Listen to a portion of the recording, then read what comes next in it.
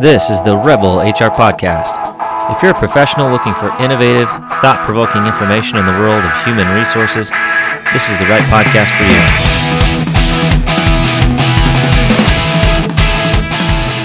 Rebel on, HR Rebels. All right, Rebel HR listeners, super excited for our guest this week. We've got a couple of wonderful guests. I have been tearing through their new book. It's called Unfear: Transform Your Organization to Create Breakthrough Performance and crossed off or employee well-being. With us today, we've got Mark Manukas and Gaurav Bhatnagar, and we are also joined by Molly Burdess. So super excited for the conversation today. Mark and Gaurav are the co-founders of Co-Creation Partners. Gaurav has dedicated more than 2 decades to helping companies thrive and achieve breakthrough performance. Since founding Co-Creation Partners in 2010, he has designed and led programs and workshops for a number of different clients across multiple sectors, names such as Procter & Gamble, Pepsi-Cola, and so on and so forth. Mark is an engineer by training. We're going to get along just fine. I work with a lot of engineers, and began his career as a Navy officer and a member of the U.S. Naval Construction Battalion, also known as the Seabees.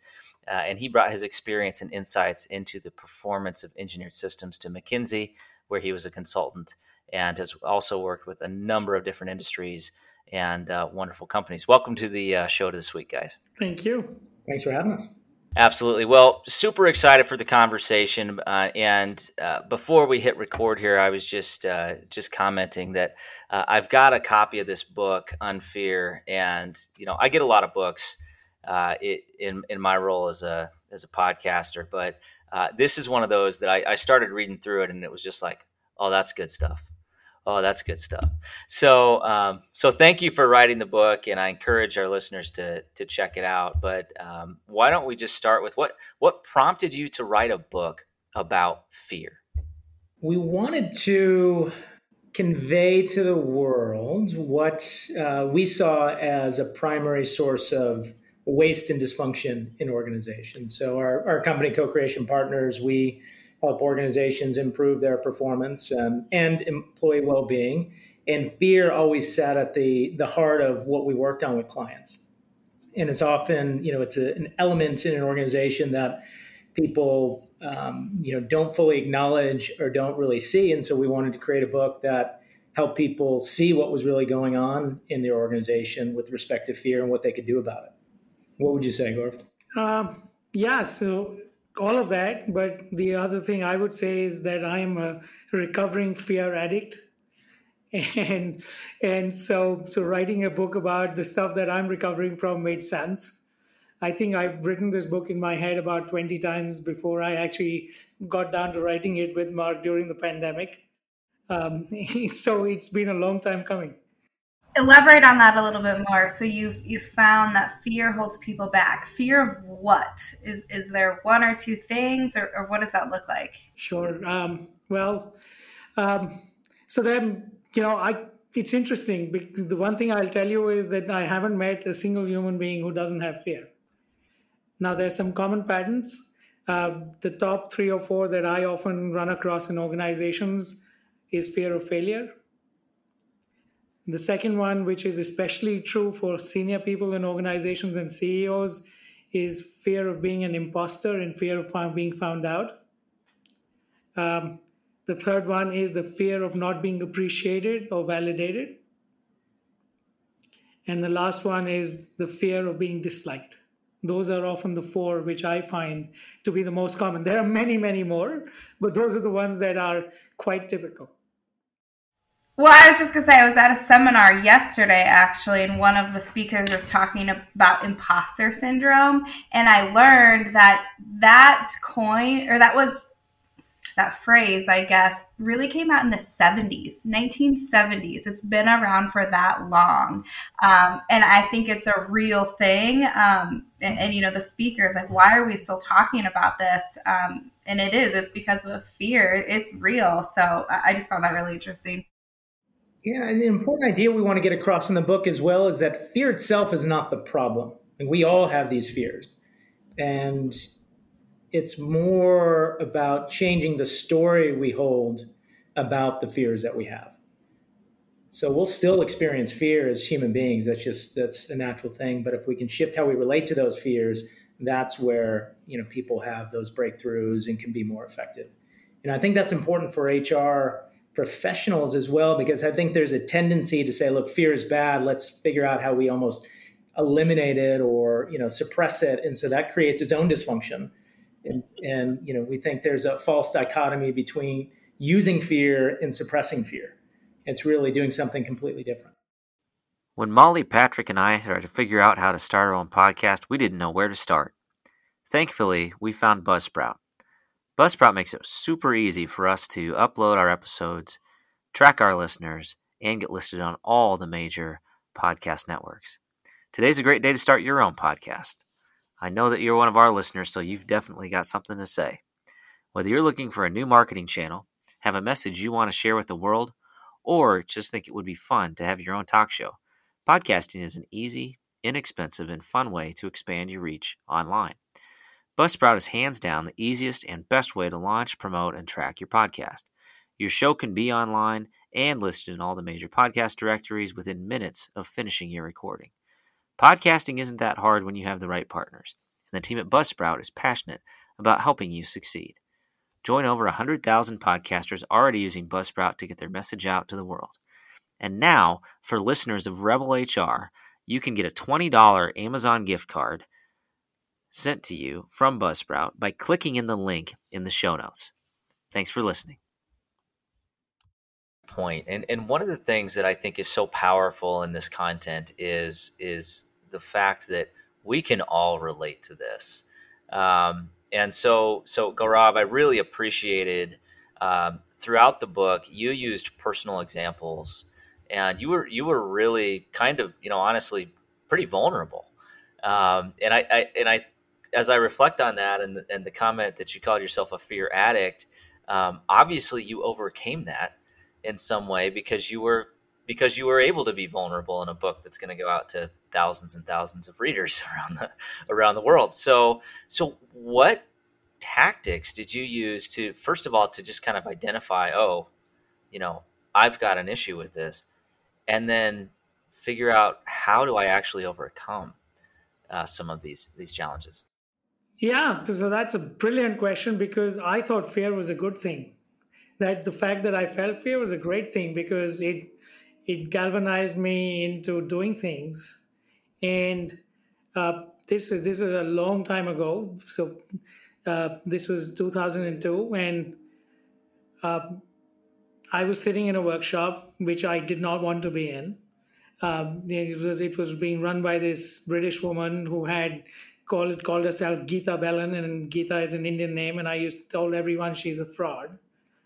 And because her real name is Margaret, and she's just taken an Indian name to convince us. And I'm Indian, so I'm allowed to say that. And as I was in that workshop, what I realized was that I was in a pattern where I was so caught up with success that I had lost my connection to joy. And this lady helped me understand that. And when she opened that gap, it forced me to really, really reflect on all the stories that I had created in my head about success and the fear of failure that was holding me in a very, very dysfunctional pattern. And the fact that I was able to then reframe all of that through the help of many, many people after that, it just felt that it would be intellectually dishonest not to share that journey and to make it about everyone else, when ultimately, I am just like anyone else. So admitting to that fear, and you had that self-realization, we have a lot of people walk into our office in HR, and a lot of people don't have. How do we help them get to that moment that you got to? How do we help them realize that, hey, fear is the issue, or this is a fear? Yeah, so this is a great question. So I think for most people who are not ready to engage in a conversation about fear, you don't start with a conversation about fear. You start with a conversation about behavior. And what you do is you help them understand that behavior is not something that just happens, because most of the time people think, oh, I have a behavior, someone will tell me another behavior, and I'll go to that new behavior. But my experience is that you do that, and then stress happens and you ping right back to your old behavior. So the conversation that we lead people through to help them understand the fear is we actually have them understand a whole process of what are the stories, what are the thoughts and feelings, what are the belief systems that are driving that behavior. And as you go through that, it always leads to our inherent unmet needs and our fears. So you get people to that point through them understanding themselves rather than starting with fear. Because fear is a taboo topic in organizations, right? I mean, it's amazing how everyone talks about how there's fear, but when you go into the corporate boardroom, oh no, no, no, our organization is no fear. And I never had a fear. To be fearful or to have fears is to be a weak leader is often what happens. So you can't directly engage in that conversation. I'm thinking through my own organization, and I'm in sales, so I see this all the time, right? And it people have heard me say this before, but it drives me crazy when a leader comes to me and says, all of our people just suck. They're low performers. They don't want to do the job. They just won't do it. And as I was hearing, you guys talk about this, I think that most of the people it comes back to, they are fearful of something. So if we change that conversation, I think it could be so impactful. That's so true. And Mark, I'm sure you have a perspective on that. But what I believe is most people don't come to work with an intention to underperform. Right? They don't come to work to say, I'm just going to collect my paycheck and screw everything else. Most people have good intentions, but they have stories which hold them back. And then they get reinforced in the organization through these archetypes, which are either aggressive defensive or passive defensive, that then makes them become suboptimal. And then it becomes completely embedded. And then people say there's no way out. And they start asserting it as if it's the truth. Yeah, and just to build on that, there's, Gaurav mentioned the aggressive defensive, passive defensive sort of patterns. There are some people who, driven by fear, actually work themselves to burnout. Those are people who are super competitive. Perhaps they're perfectionistic. So that's one general pattern. The other are maybe those people who just don't really show up. They just keep their head down and they're just trying really hard to not make any mistakes. So that's sort of the other pattern. So you see both, but they're both signs that there's some underlying fear that's driving that dysfunction.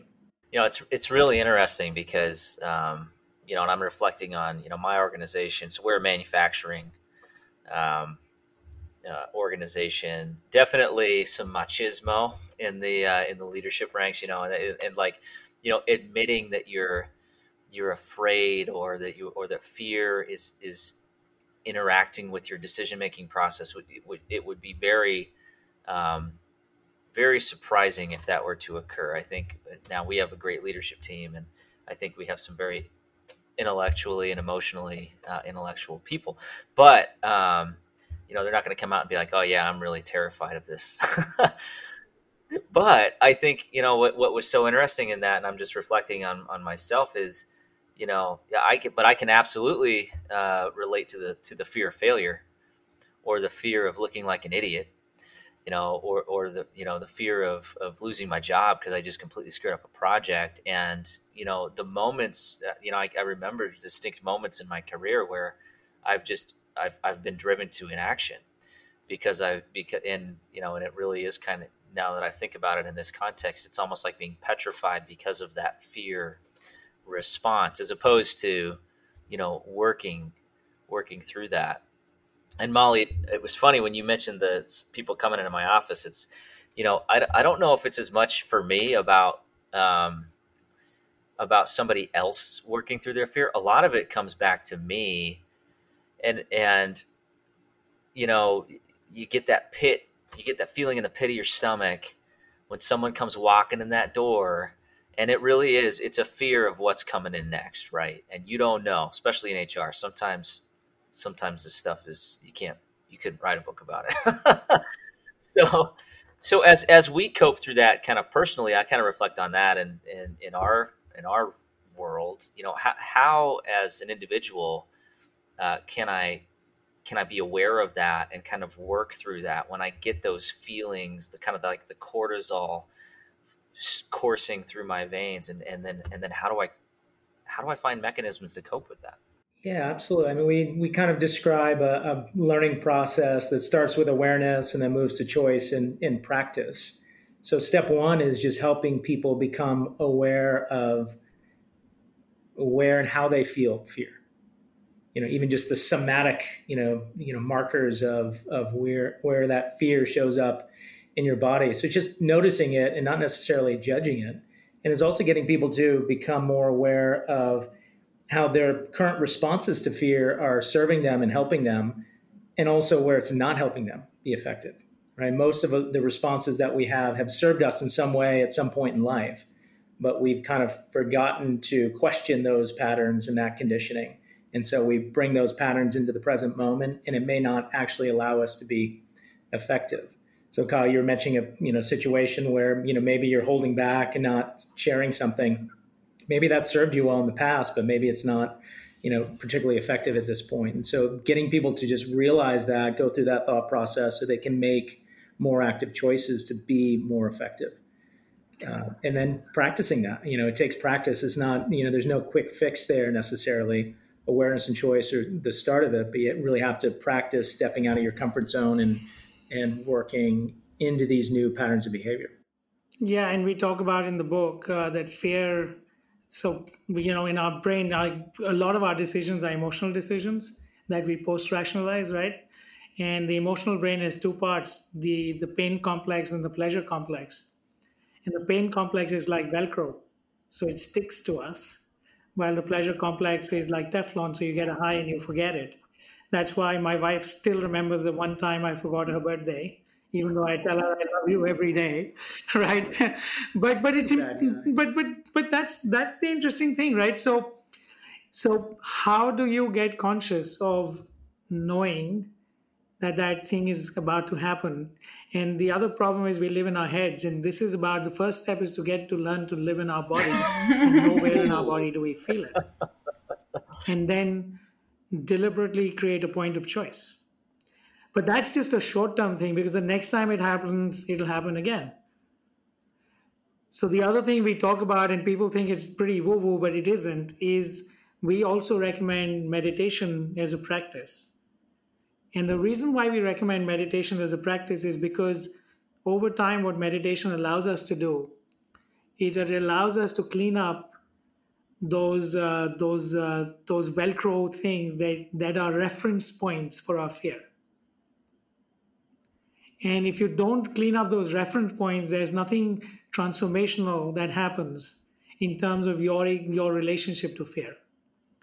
So there's a short-term thing, which is in the moment, what do you do? But there's a longer-term thing as well, which is how do you engage in practices that allow you to cleanse your system of your patterns of connections that you have built over many years. I know a lot of people who think meditation is great for the mind, body, soul, all of that stuff. And when I first started, hearing these things in my head, I just pictured, okay, I'm going to lay on the floor for an hour, quiet. Like, who has time for that? But I don't think that's what meditation is or has to be. Am I right? Am I wrong?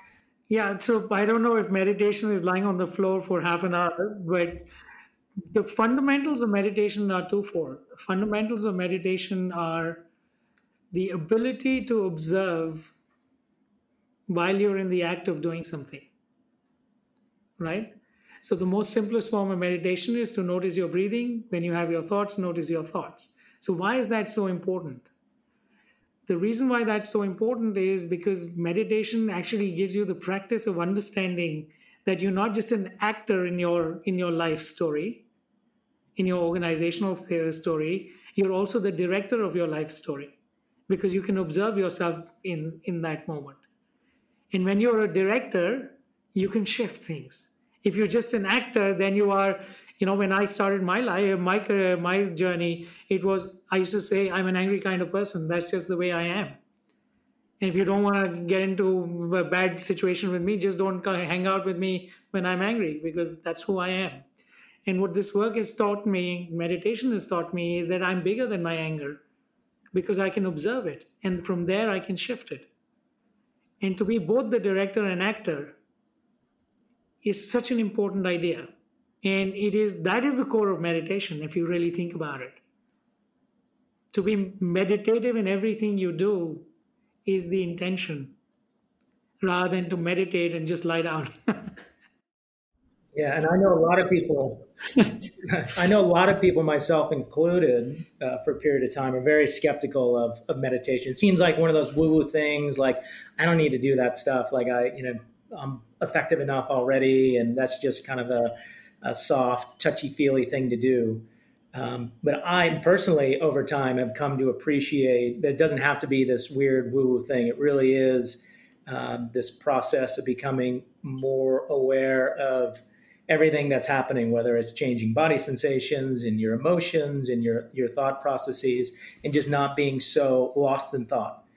And it just gives you a lot more flexibility about how you can show up in any given moment to be effective. You're not so fused with your emotion and your thoughts. You can step back, like Gaurav mentioned, and be more of that observer. It's a more powerful way to live life. If you're nervous in a meeting, like a podcast meeting, you can sort of notice that and how it's showing up in your body, and just shift your breath a little bit and how you're sitting, and it just allows you to shift in the moment.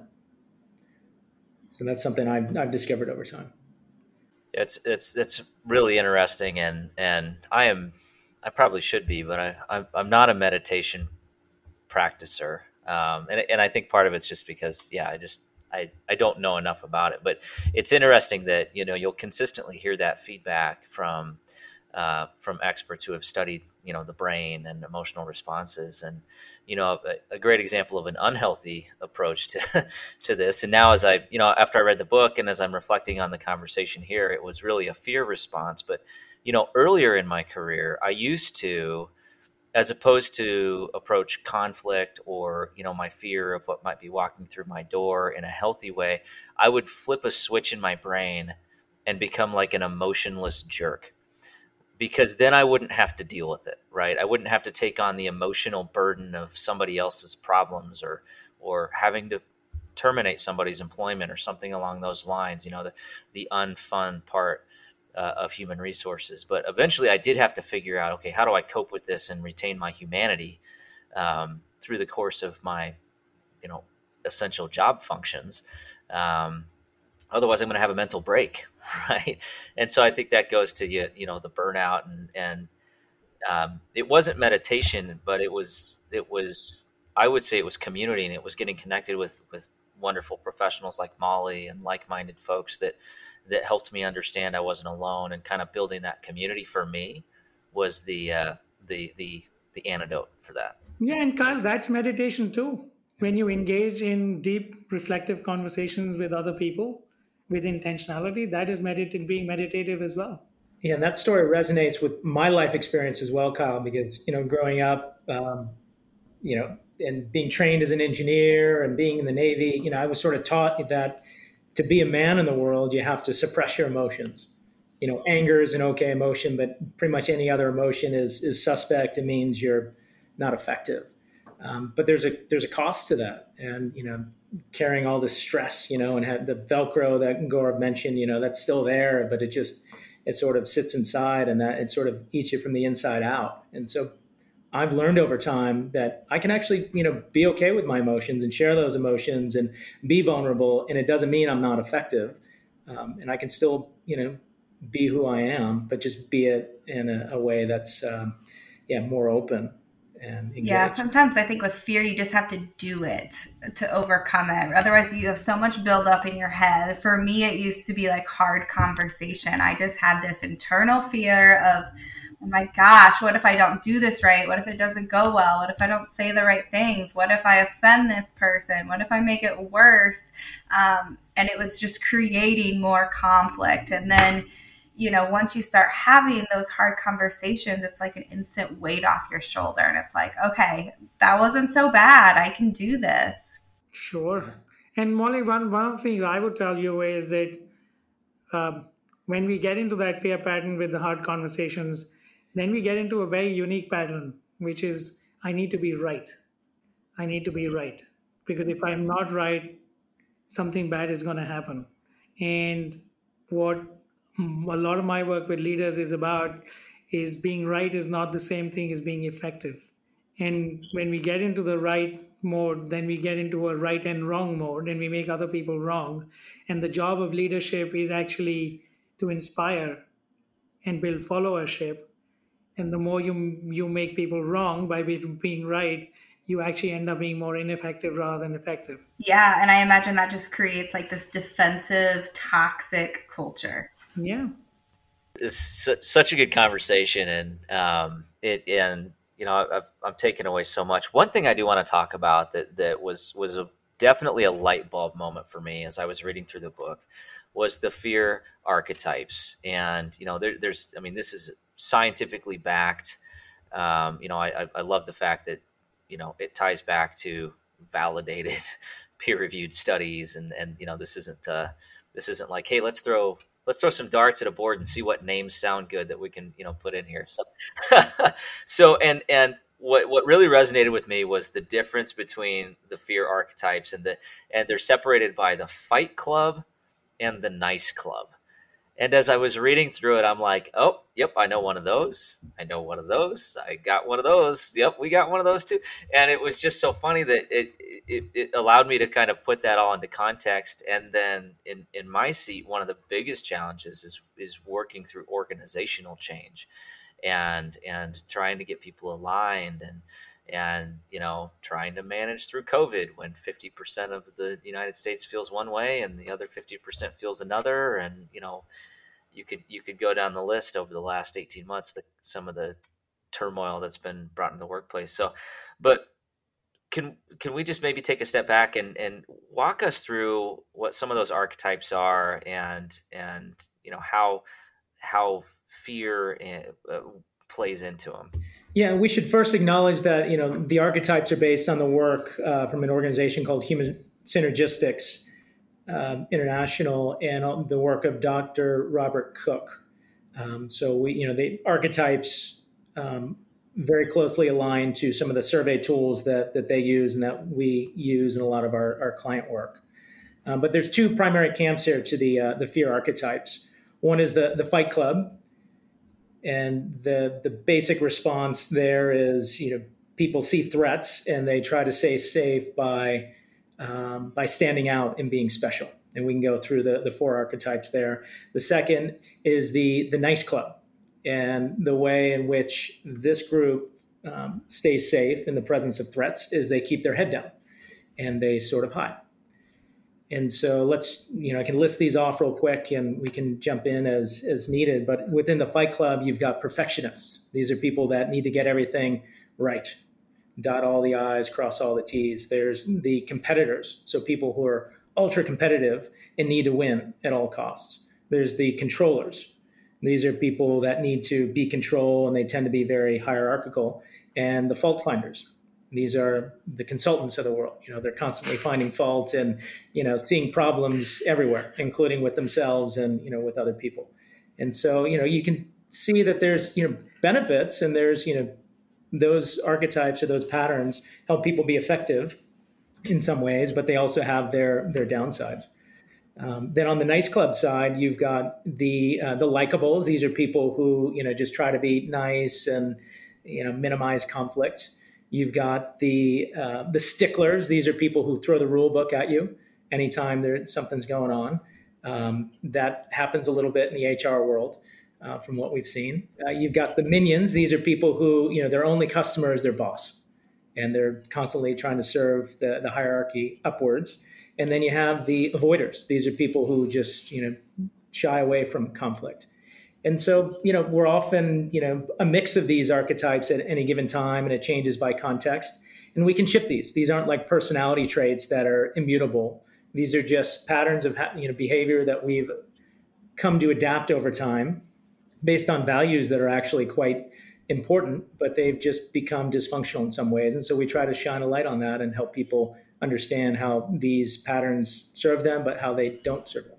Yeah, and another really interesting thing is that when you engage with the people who have the Fight Club archetypes, often they would say the reason why we are in the Fight Club is because if we don't use any one of those archetypes, all those nice club people are just gonna just not do anything. And they are the reason why we are in the Fight Club. And then you talk to the people in the nice club, and the nice club people say the reason why we just hide is because those guys are always fighting and screaming at us. So these two categories actually mutually dysfunctionally reinforce each other. Yep. And you bring up a really important point, Gaurav, and there's a question about, well, how do these relate to fear? There's just a certain story. The fears are essentially all the same. Fear of being an imposter, fear of not belonging, fear of failure. The same fears sit beneath all these archetypes. It's just different stories that we tell ourselves about the threats that we're experiencing lead to different patterns of behavior. And so the intervention point here isn't to get rid of your fear. That's not realistic. It's just to shift the story that we have about this threat. So Kyle, if I ever find that book on my desk, that must be an intervention. I'll know I gotta change some of my behavior. Yeah, it's that's funny, Molly. I'd be happy to give you the copy of the book, but I think for me, as I was reading on this and reflecting on this, the context for me was thinking about it and relating it to workplace interactions, and I think that personally, I can see a little bit of all those in me, but I've also reflected on my upbringing and as well as my kind of where I started my career and where I am now, and it was interesting to read through those and reflect and think, a lot of these archetypes, were helpful in the moment, like you said, Mark, where, it worked for a period of time, but then I had to adapt and I had to change and it got uncomfortable. But had I not, I would have just been kind of stuck. And one of those for me is like, it's wanting to be liked by others, and I was raised in a small town in Iowa. When there's only 5,000 people in town, you got to be nice because everybody knows everybody, right? And so being liked is really, really important. But obviously, if you overuse that, especially in a strategic human resources role, eventually the drive to be liked could actually set you up for some pretty serious failures. And if you're not balancing that that desire appropriately, it could be a really big pitfall. So I think just having that awareness, and then Molly, almost to your question earlier, when someone comes in your office and they're interacting with you in a certain way, if you can tie that back to the archetype and kind of understand, okay, this is the perspective they're coming from. Now, how do I help them work through that in a way that doesn't jack up their cortisol anymore, but helps us channel that into something that's actually productive. That's, for me, that was kind of one of the insights that I think, that it's like a playbook, right? Like, okay, how do I play this one? Yeah, and just your reflection is kind of what we're hoping people get from the book is, to see themselves in the archetype, not beat themselves over it, up about it, but just, seeing how, wow, this may have served me for a period of time, but it may be limiting me in this particular moment. So that's a great insight, Kyle, and we can share some of ours as well from our own lives. But I think if somebody does walk into your office and they're displaying some of these behaviors, I think it's important to note that behind these behaviors are really good intentions. So likables, they value harmony and strong relationships and having people get along. That's actually really good stuff. It's just maybe the way in which they're expressing those values just isn't effective right now. And so just helping people see that may be enough to create a breakthrough.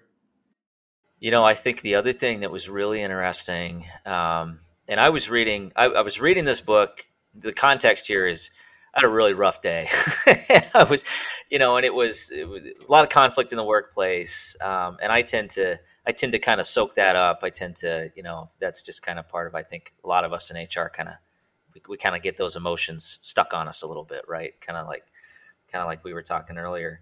But thinking about that in the context of that person coming from a different perspective than myself, and thinking that they had to come from the Fight Club, and be in this case they were being fault finders, and that was a really good mindset shift. And then the other insight was, in that nice club, a lot of these likables or minions or avoiders, they're probably really top talent that's not tapped because they're just in this mode, and we haven't drawn that out of them intentionally either, right? And so it was just kind of an interesting read. I was very emotional when I was reading this, if you can tell, and so it was a timely book to read.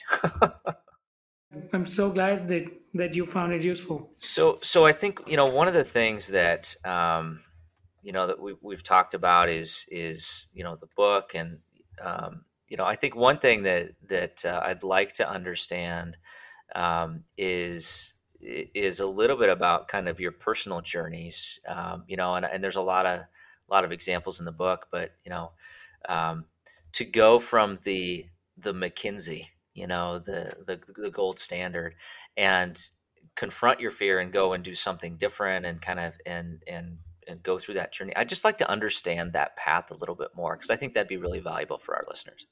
Yeah, my path, I guess I've taken an interesting path. I'm not the typical sort of person to be talking about fear and culture and organizations. I've got an engineering background. And so I was quite steeped in, the technical aspects of creating stuff in the world and making it work. But I'd say earlier in my career, I did study human factors in engineering. So I was, early on taken in by this idea that it's not enough to just have your mathematical equations be right. You have to get the human and organizational factors down in order to really create systems that work in the world and that are reliable. If you study engineering failures anywhere, whether it's in oil and gas or, construction, wherever, it's usually human and organizational factors that led to that failure, not poor engineering. So that was an idea that sat with me. From the Navy, I went to McKinsey & Company. I was really deep into, the technical aspect of transforming organizations, but I was, constantly feeling like we're missing something on the mindsets part. We would talk about it. I think there was good intention there, but I would come back to clients 6 to 12 months later and just see all of the brilliant ideas that, these gold standard consultants came up with, and they just didn't stick. And, at some point in my career, I crossed paths with Gaurav. He had started Co-Creation Partners. I was still at McKinsey, and he was running some, woo-woo workshops with meditation at one of the clients I was doing the hardcore, sort of lean transformation at. And I was like, who's this joker? Couldn't hack it at McKinsey. And I need to go, drop into this workshop to check in on him. But I saw in that workshop, just the impact, the ideas had on me. And I was like, wow, this was the missing piece. It's not enough just to have the technical piece. You really need to have the human dimension, and the way in which Gaurav was working with culture really stuck with me.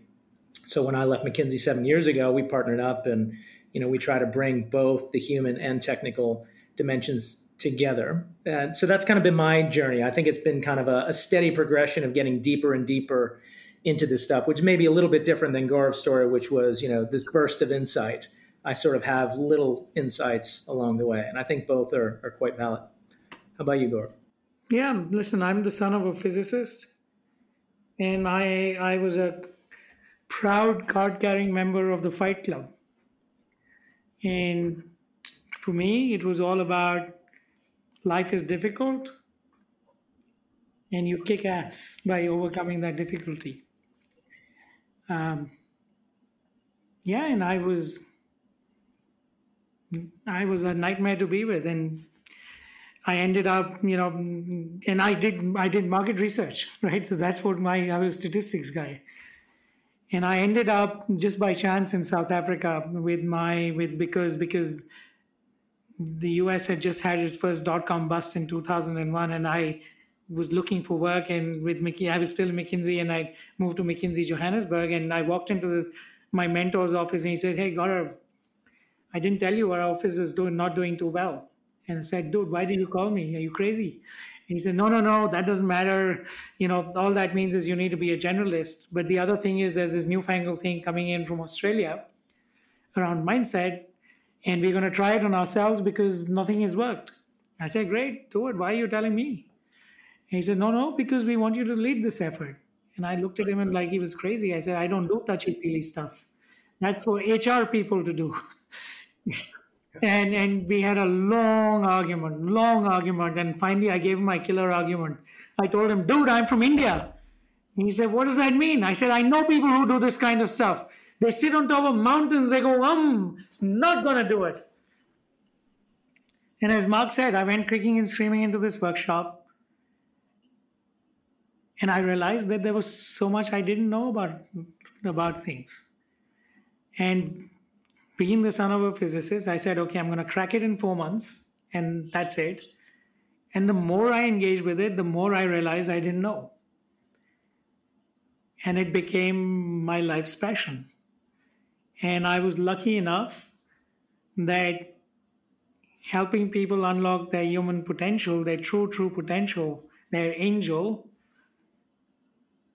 is something that not only did I love, but it allowed me to help people connect with something so essential that I could make a career out of it.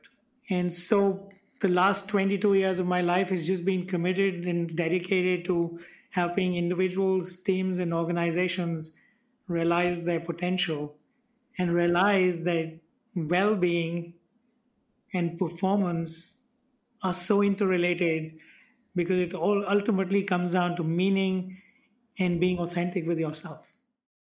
Your passion is inspiring. And I've only known you for about, an hour. You seem like the nicest guy, one of the nicest guys I've ever met. So that right there, we should get into meditating, Kyle. Yeah, I'm sold. I'm sold. Me too. Hey, I have one more topic or question, Kyle, before you cut me off. I know that's what you're trying to do. And Kyle didn't share the book with me. He was keeping it for himself. So I don't know if you talked about this or not, but one big issue in the workplace right now is individual people's anxiety. It's just a real hot topic, especially in HR. We're trying to help, these individuals who come into our offices and help these teams. Do you feel like there's a correlation between fear and anxiety? Yeah. In fact, I think they're oftentimes one in the same, or they're very, very closely linked. So, if the story you have about your fear is you're perceiving some threat, and that threat is sustained, and it continually gets reinforced through your thought processes, then it becomes a mood of anxiety, low level fear that just sits around all the time. And that under just about every single circumstance will degrade a person's well-being, their health and well-being. And so I think it's a tremendously important topic that needs to be addressed in organizations. We can talk about, some ideas on how to do that, but I think it is tough. And I do think just the general state of the world is intersecting with just a general stressful state in most organizations to begin with, and it's just making it worse. So I think there is a trend to see increased anxiety in organizations these days. And Molly, I was shocked to read the statistic that in America today, 50% of adults have experienced some kind of childhood trauma. And trauma is entrenched, deeply, deeply entrenched. And working with that kind of entrenched fear and anxiety is real hard work. And you can't just tell people don't be anxious or don't have fear, right? You have to take people through a deeply experiential process for them to be able to unlock it. Choice is deeply personal. And therefore, the process cannot be it's not a mathematical equation. Often people come to us and say, just give me the formula. Just give me the right. But Mark likes that. But but it's so deeply embedded in you that you have to experience your way out of it. And that's what I would advise HR professionals is that it's not a system process solution, it is a experiential solution. And as much as you guys are amazing at your craft, you need to also become amazing facilitators of human beings, because that is what is needed to address anxiety and fear. I couldn't agree more. And I think so often we just, oh, you have an issue. Let's send you to our EAP, and it just doesn't work. So I think we definitely need to dive more into this. 100%. And I think, maybe to put a punctuation mark on it, I think that is it. And who else is going to do that in an organization if not human resources, right? We need to take ownership of that. We need to become experts in that, become educated, and reflect that inwardly, and make sure that we can help our organizations overcome that as well. So just great stuff. We are readily coming up on the end of our time together, but I could talk for another 3 hours, but we're just getting warmed up. Yeah, I know. Right. It's like one of the examples was you talked about a jazz band, and you were talking about improv. And I used to play jazz back in the day. So like that one was like cool, but it's like the jazz band just got warmed up and we're like, now we're just starting to hit the right rhythm and the solo starting, and now we got to finish. So, but better put part 2 on the books. Yeah, absolutely. So shifting gears, we're going to go into something we do with all of our guests called the Rebel HR Flash Round. So 3 questions that we ask all our listeners. So because we have 2 guests here today, I'm going to ask each of you one question, and then I'll have you both answer the last question. How does that sound? I think we should give them all to Mark. Give them all to Mark. Okay. I'm finding out Mark probably already had them written down and documented in a workflow before we started. Right? Just take a wild guess. All right. I'll start with Mark. How's that? All right. Question number 1. What are you reading right now? I am reading The Overstory. It's a fiction book about just trees and nature. It's really, really fascinating. One thing I haven't done as much as read fiction, because I've been so entrenched in writing a business book. So The Overstory by Richard Powers, I believe, is the author. Very very deep reflection on just the interconnectedness of everything. Awesome. All right. Gaurav, who should we be listening to? Who should we be listening to? You should be listening to me. No, just no. I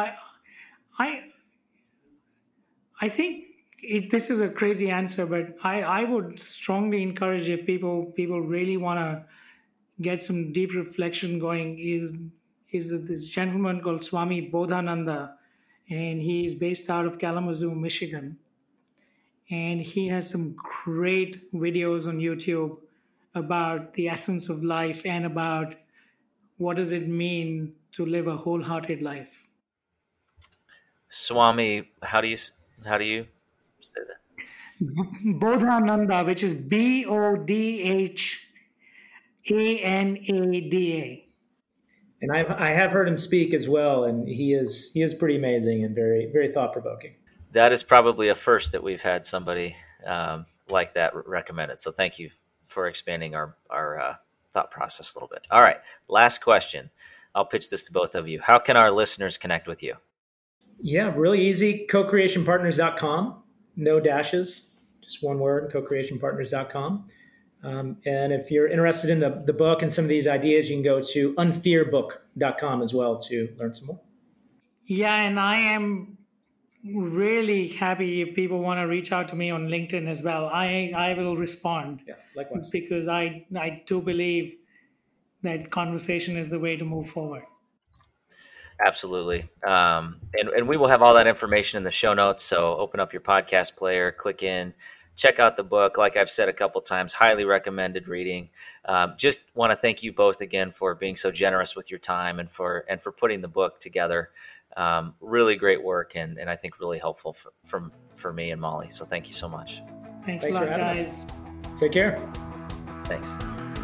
All right, that does it for the Rebel HR podcast. Big thank you to our guests. Follow us on Facebook at Rebel HR Podcast, Twitter at Rebel HR Guy, or see our website at rebelhumanresources.com. The views and opinions expressed by Rebel HR Podcast are those of the authors and do not necessarily reflect the official policy or position of any of the organizations that we represent. No animals were harmed during the filming of this podcast. Baby.